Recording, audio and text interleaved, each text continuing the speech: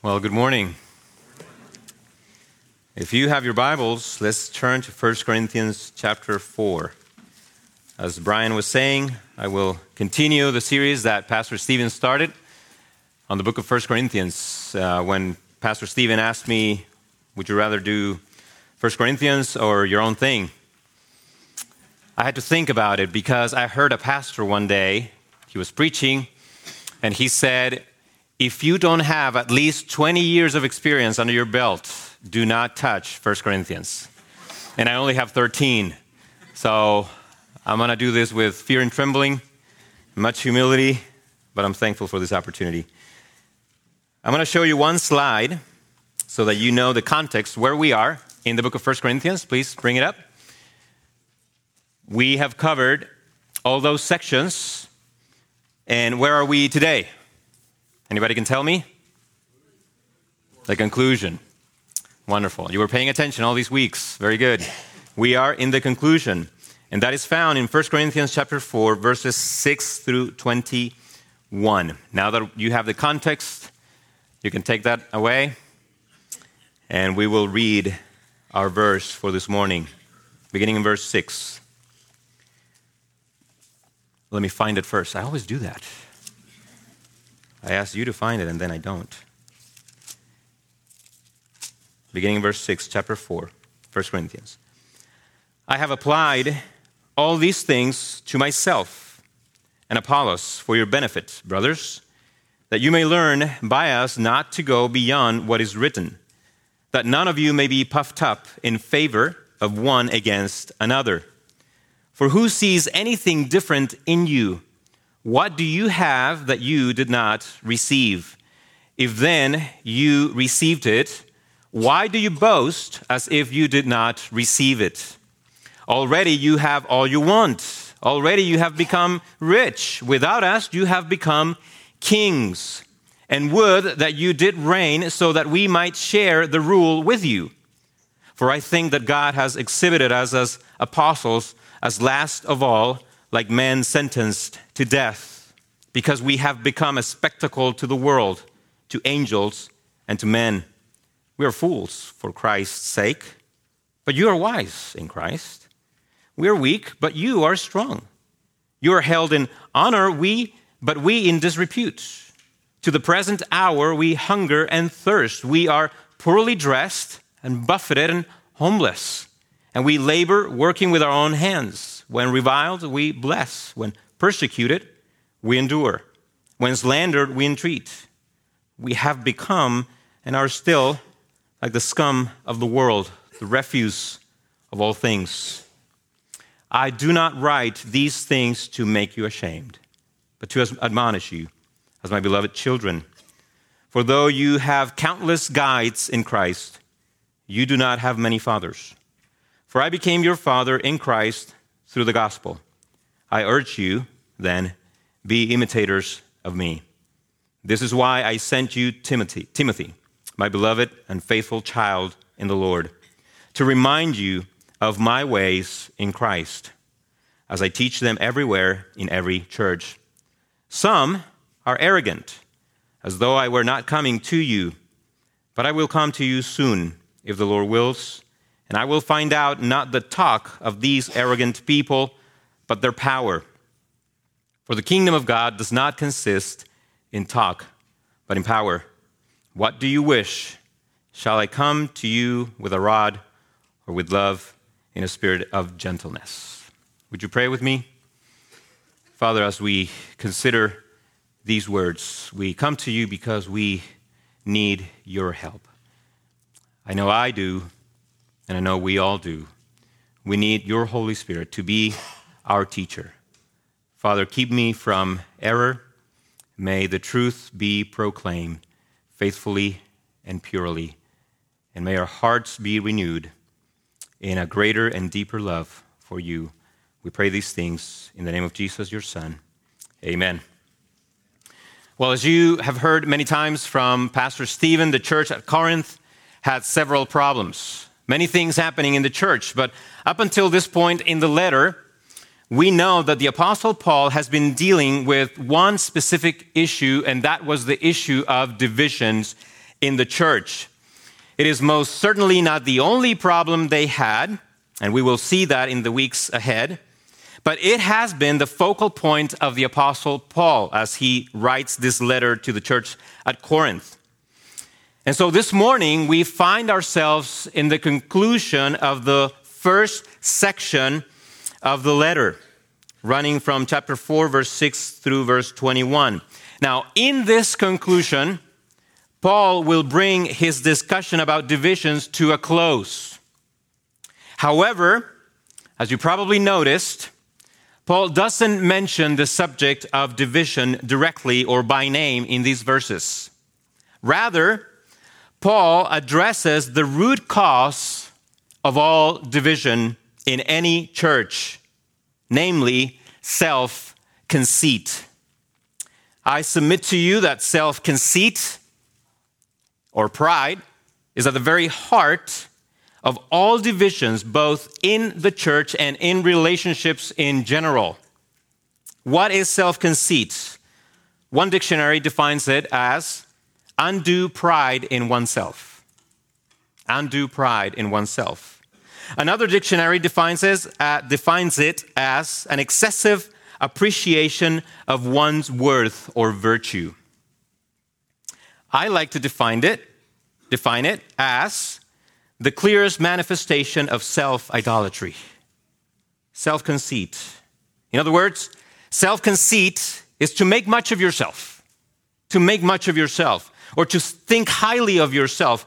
It is closely related to arrogance, which is the term Paul uses to refer to the Corinthians in chapter 5, verse 2. Let's read it very briefly. And you are arrogant. That's how he refers to them. You are arrogant. So it is closely related. Therefore, Paul will conclude this major section by attacking the very root of all divisions, namely pride or self-conceit.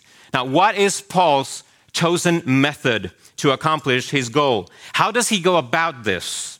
It is actually very simple. He will take a very simple approach.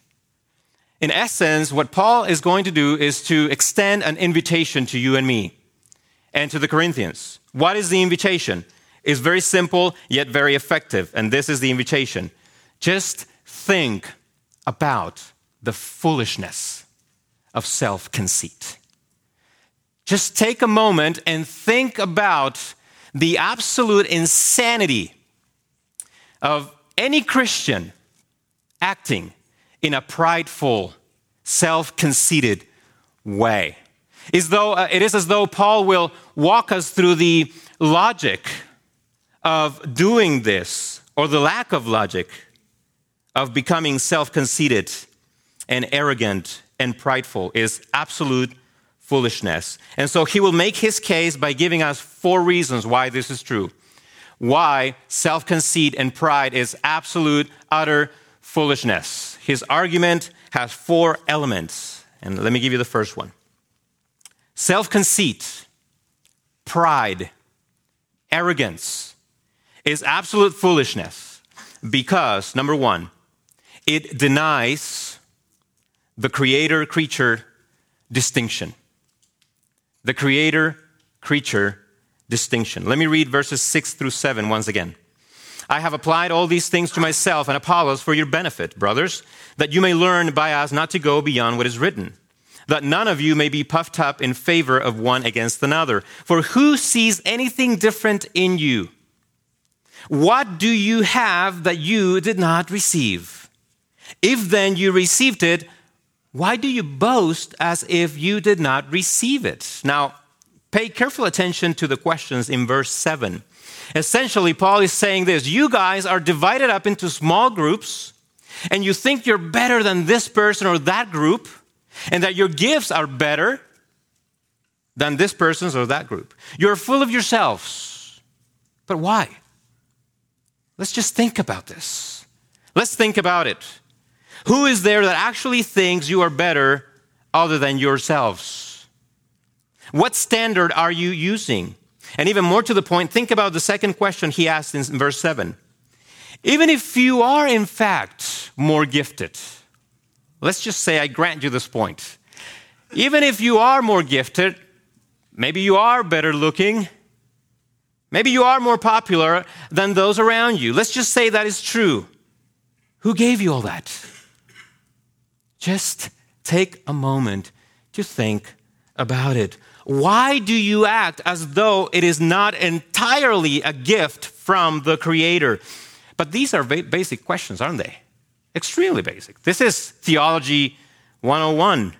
Why would Paul ask questions so basic? Think about this.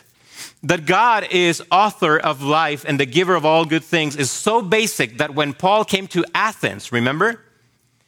And he talked to the idolatrous people of Athens, he quoted a pagan poet. And what did the poet say? We are God's offspring. Even a pagan poet knows this basic theological concept that we all come from God and everything we have comes from God, because Paul quoted him in the context of his discussion about the fact that God is the sustainer of all things. So even a pagan poet knows this basic truth. Everything we have from God. I don't think it is an exaggeration to conclude that the Corinthians had grown so prideful and so self-conceited that they were beginning to forget the basic Christian principle that God is the creator, we are the creatures.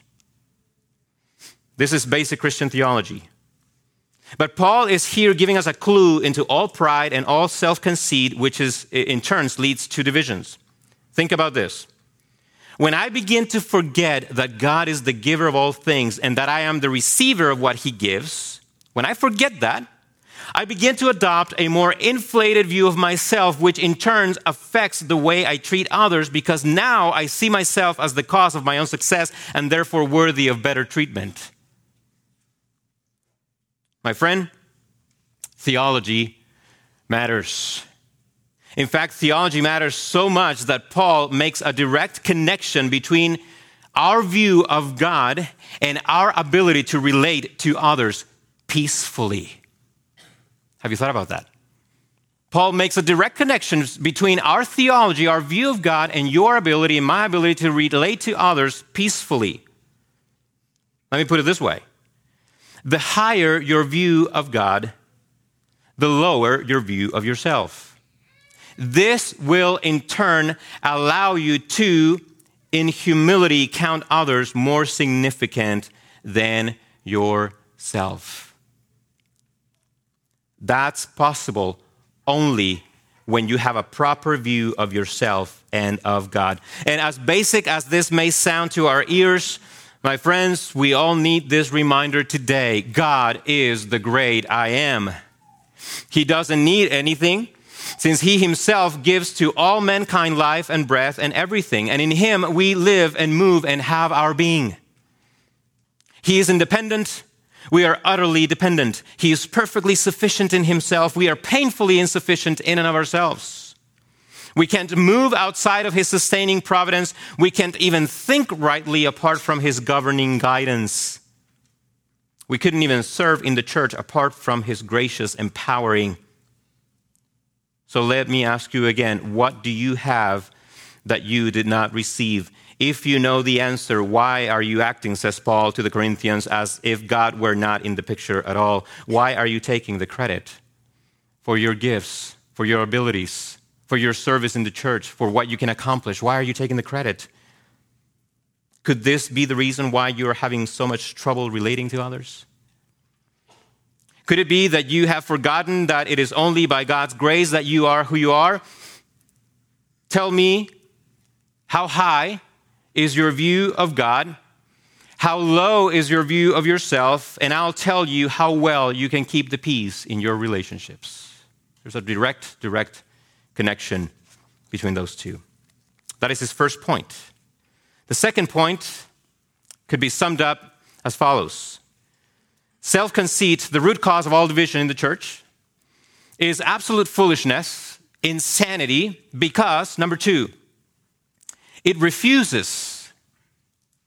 When you become self-conceited, it refuses to accept, listen to this, the hatred of the world as a mark of true Christianity.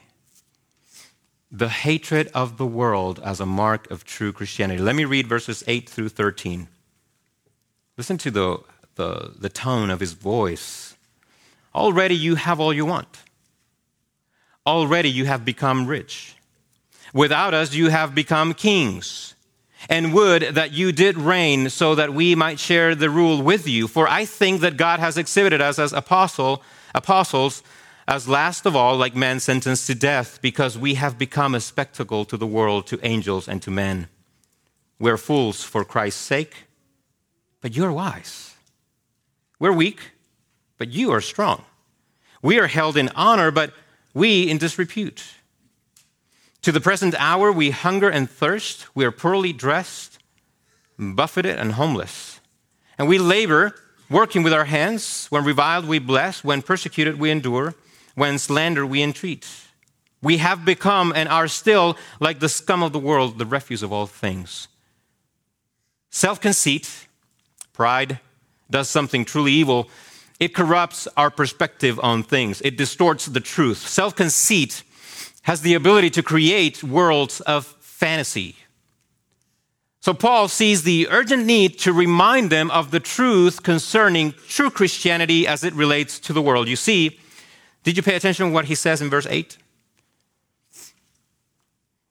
Did you pay attention to that in verse 8? What is he telling them? Already you have all you want. Already you have become rich. Without us, you have become kings. I submit to you that he is not speaking about their true condition in the world. In fact, you will remember in chapter 1, verse 26 through 31, that God has already said that he chooses what is weak. Not very many of you were of noble birth. Remember he said that? So he's not speaking about their current, present condition on earth. What Paul is doing in verse 8 is exposing their self-conceit and self-deception. They are neither kings nor rich, but they are acting as though they were. They were seeking status. They were seeking prestige. They were seeking honor. They wanted to make a name for themselves by associating themselves with big names and creating their own cliques within the church. Once again, it seems like they forgot about a very basic Christian principle, and it is this. Get this. In the eyes of the world, Christianity will never be cool or popular. So there is no need to pretend that it is. Stop trying to apply worldly thinking to Christian living. Now, you want the proof of this? Listen to Paul's own testimony.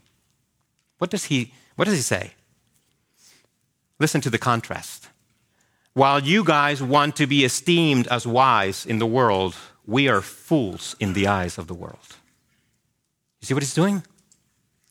He's helping them think through this. While you guys are longing for honor, we are held in disrepute. We are held in dishonor. And while you desire to be strong in the eyes of everybody, our present reality is that we are weak. You want to live in a castle. We are homeless. And while you guys are getting back at each other because of your silly divisions and your blatant self-conceit, we bless when someone offends us and we endure when someone persecutes us. You guys want to be kings. We are the scum of the world. Friends, this is not a Corinthian problem only. This is just as problematic today as it was 2,000 years ago. We still have the propensity to desire status and prominence and honor even within the church. I've seen it with my own eyes. This is still a problem, and Paul's words are just as relevant today as they were then. I've seen so many, maybe not so many, but I've seen churches go through divisions because there are people who are wanting more influence and more power within the church. A book came out several years ago, written by a pastor of a local church, in which he captures the essence of the problem. He says, and I quote, "In contemporary Christianity, much of the language is about success, health, wealth, prosperity, and the pursuit of happiness. We often hear God loves people unconditionally and wants them to be all they want to be. He wants to fulfill every desire, hope, and dream.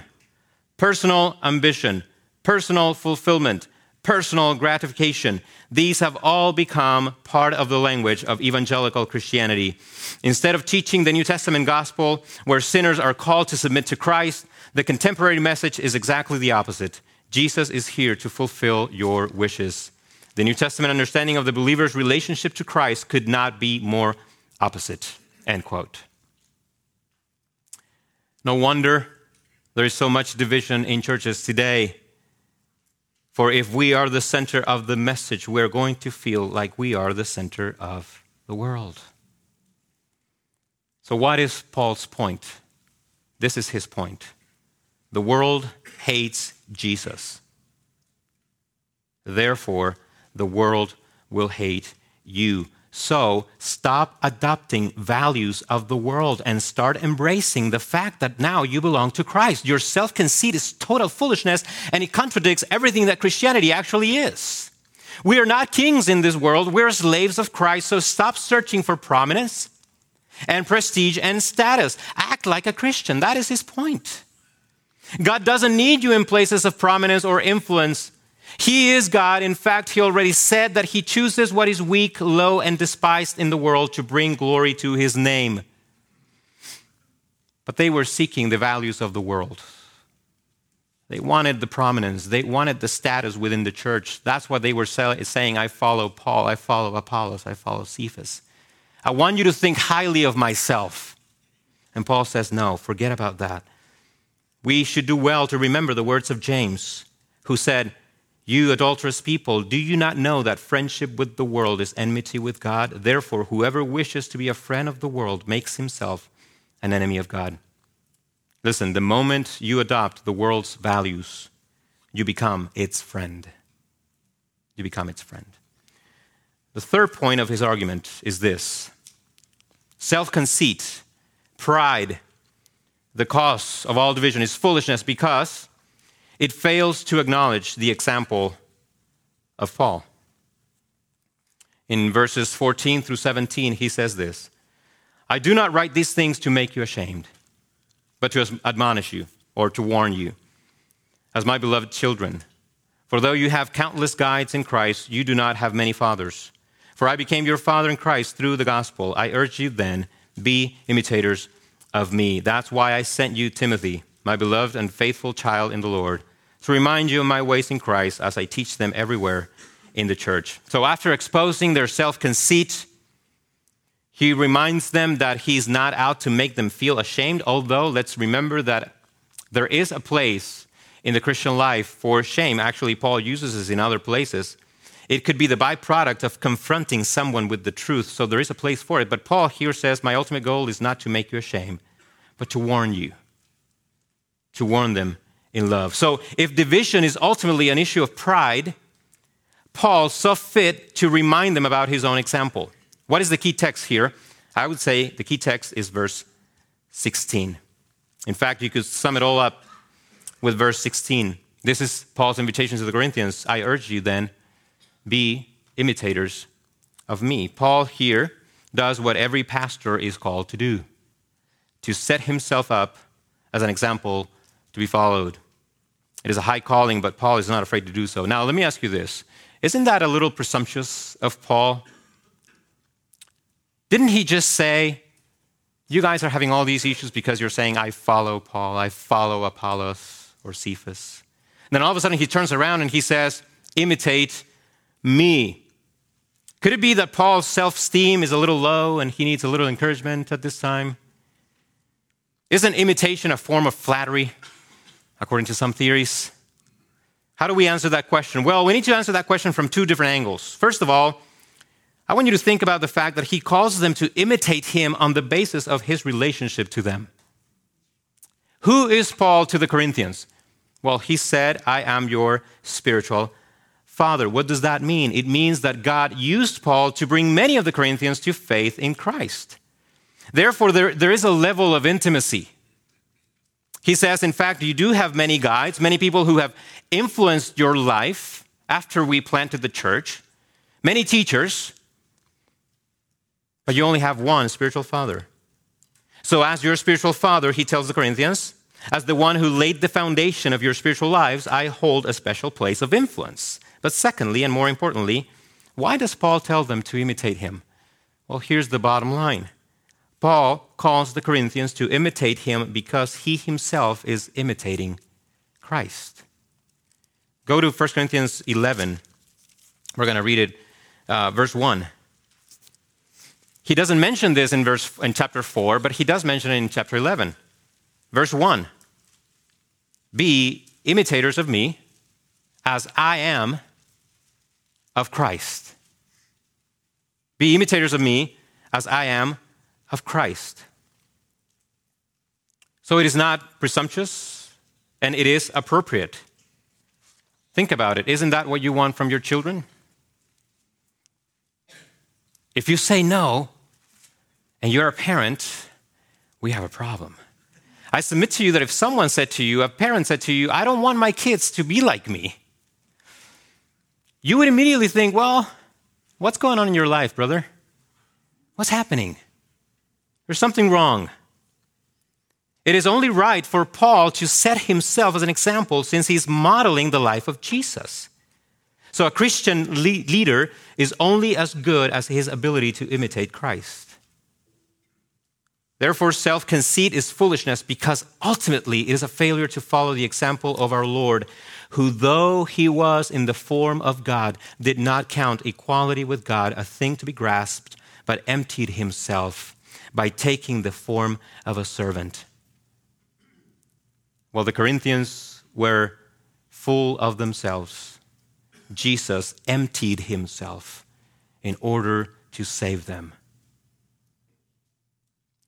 In a culture of so much obsession over self-fulfillment and self-esteem, Paul is telling us you're called to a life of self-denial. Self-denial. It runs contrary to everything that the world wants.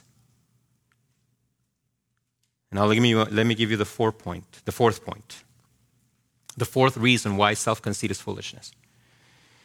It is absolute foolishness, insanity, because, number 4, it contradicts kingdom living. It contradicts kingdom living. Listen to verses 18 through 21. Some are arrogant, as though I were not coming to you, but I will come to you soon if the Lord wills. And I will find out not the talk of these arrogant people, but their power. You think Paul was angry here? A righteous anger? He was. He's calling them arrogant. For the kingdom of God does not consist in talk, but in power.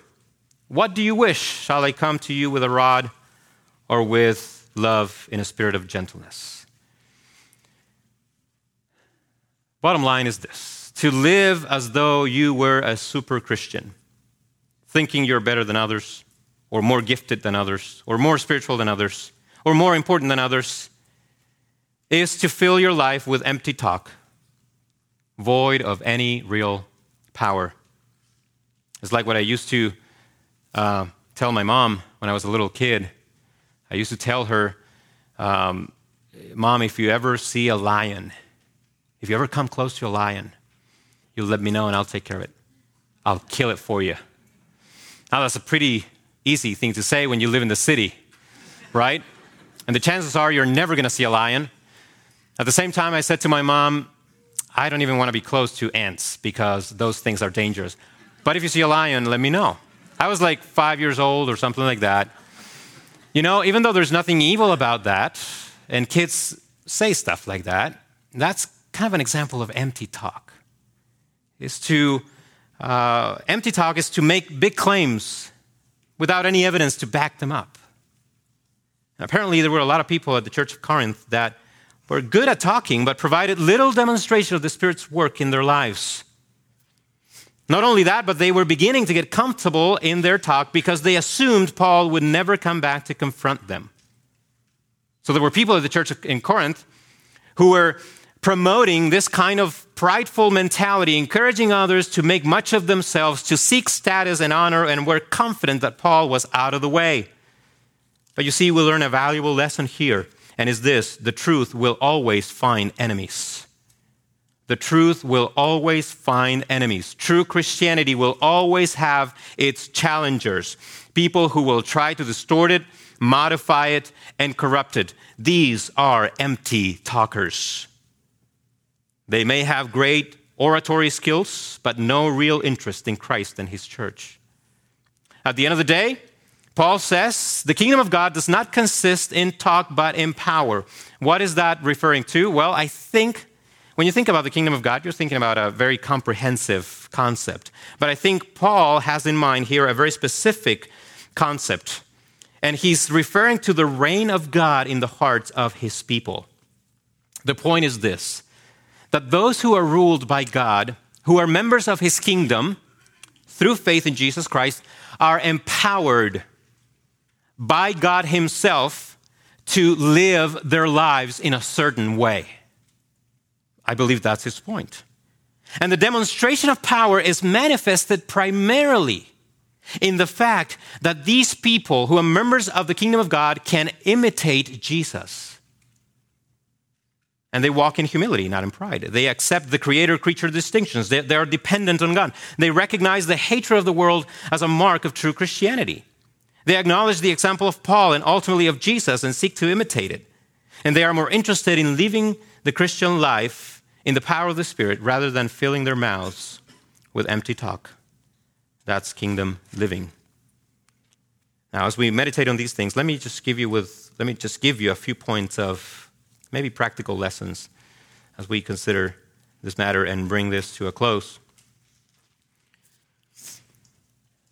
Here are some practical things to think about. We fight against pride and self-conceit by doing what? By growing in humility, right? If self-conceit and pride is the root cause of all divisions, we need to grow in humility. But we learn something important from the Apostle Paul. What is that? Look at verse 6 again.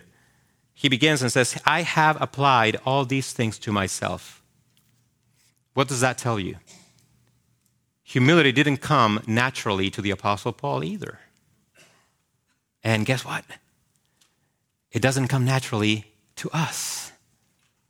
So what is an important point to think about? Growing in humility requires consistency and intentionality.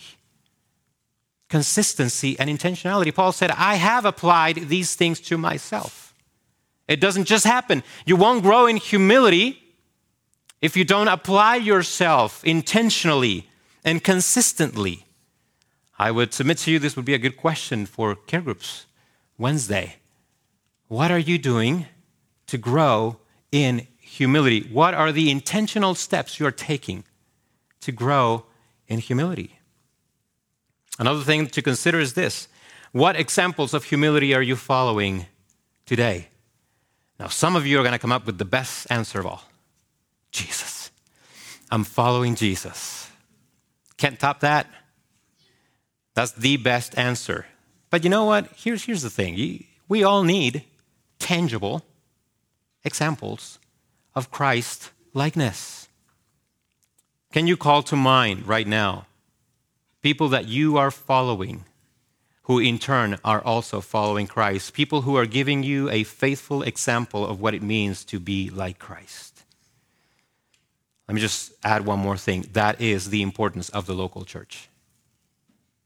Because the local church provides you with people, or at least it should provide you with people that are actually doing this. They are walking like Christ. They're becoming like Christ. Another question that I have for you is this. Who are you allowing in your life to imitate you? Who are you allowing in your life to imitate you? I believe that the best remedy against hypocrisy and self-conceit is when you open your life up for others to see beyond just Sunday morning. Who are the people that are imitating you? Let me ask you another question. Are you satisfied with your Christian life? Do not answer that. It is a trick question. Just keep your answer to yourself, the answer to yourself. Are you satisfied with your Christian life? If you say yes, that means you should not be. You should not be. I'm not saying, are you satisfied with Christ? I'm not saying that. Are you satisfied with God's provision? I'm not saying that. I'm saying, are you satisfied with where you are right now? Remember what Paul said? According to the Corinthians, they were there. They were kings. They had all they wanted. Where are you in your Christian life? If you say, yes, I am fully satisfied with where I am right now in my Christian life, this could be one of the signs of self-conceit in your life. Be careful with that. Another thing, can you live with the reality that the world hates you? Can you live with that reality? You see, the Corinthians were not willing to live in that reality. They wanted prominence. They wanted acceptance. They wanted to fit in. Are you still trying to fit in with the world? Especially, I want to talk to young people. Man, this is a temptation to fit in with the world. But let me just remind you, Jesus said, the world will hate you because it hates me. You know why the world persecutes the church so much? You know why the world hates the church so much? And they kill Christians all over the world, and they torture them, and they do all these kinds of stuff. You know why? Because they hate Jesus. They can't touch Jesus, so they have to touch you, touch me. That's the only way. Think about that. We have become spectacles to the world. We have become the scum of the world. And number, 5 or 6, is your talk consistent with your walk? Simple question. Simple question. For the kingdom of God does not consist in talk, but in power. In other words, let me put it in practical terms. Don't tell me how many books you have read. Don't tell me how many theologians you can quote. Tell me if you're growing in Christ likeness. You know why? This is why. This is the bottom line. Anyone can read a theology book.